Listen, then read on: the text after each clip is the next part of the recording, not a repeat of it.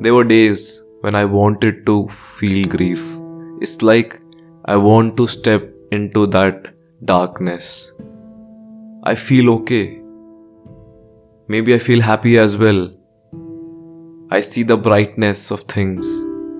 But one part of me wants to step into that and just be there. Not to seek attention from the people around. Not to seek energy from your loved ones. But just to be there and sit and see and feel the separation. In that blackness, in that darkness, the separation was like blue, endless. Endless like the sea, endless like the sky. The separation was endless.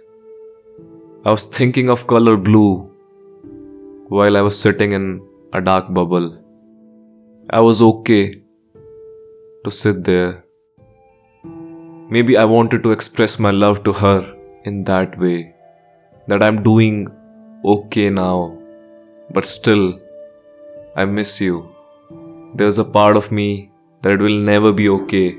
There's a part of me that will always miss you. There's always a part of me that wants to feel the pain of that separation, of that endless separation, of that grief.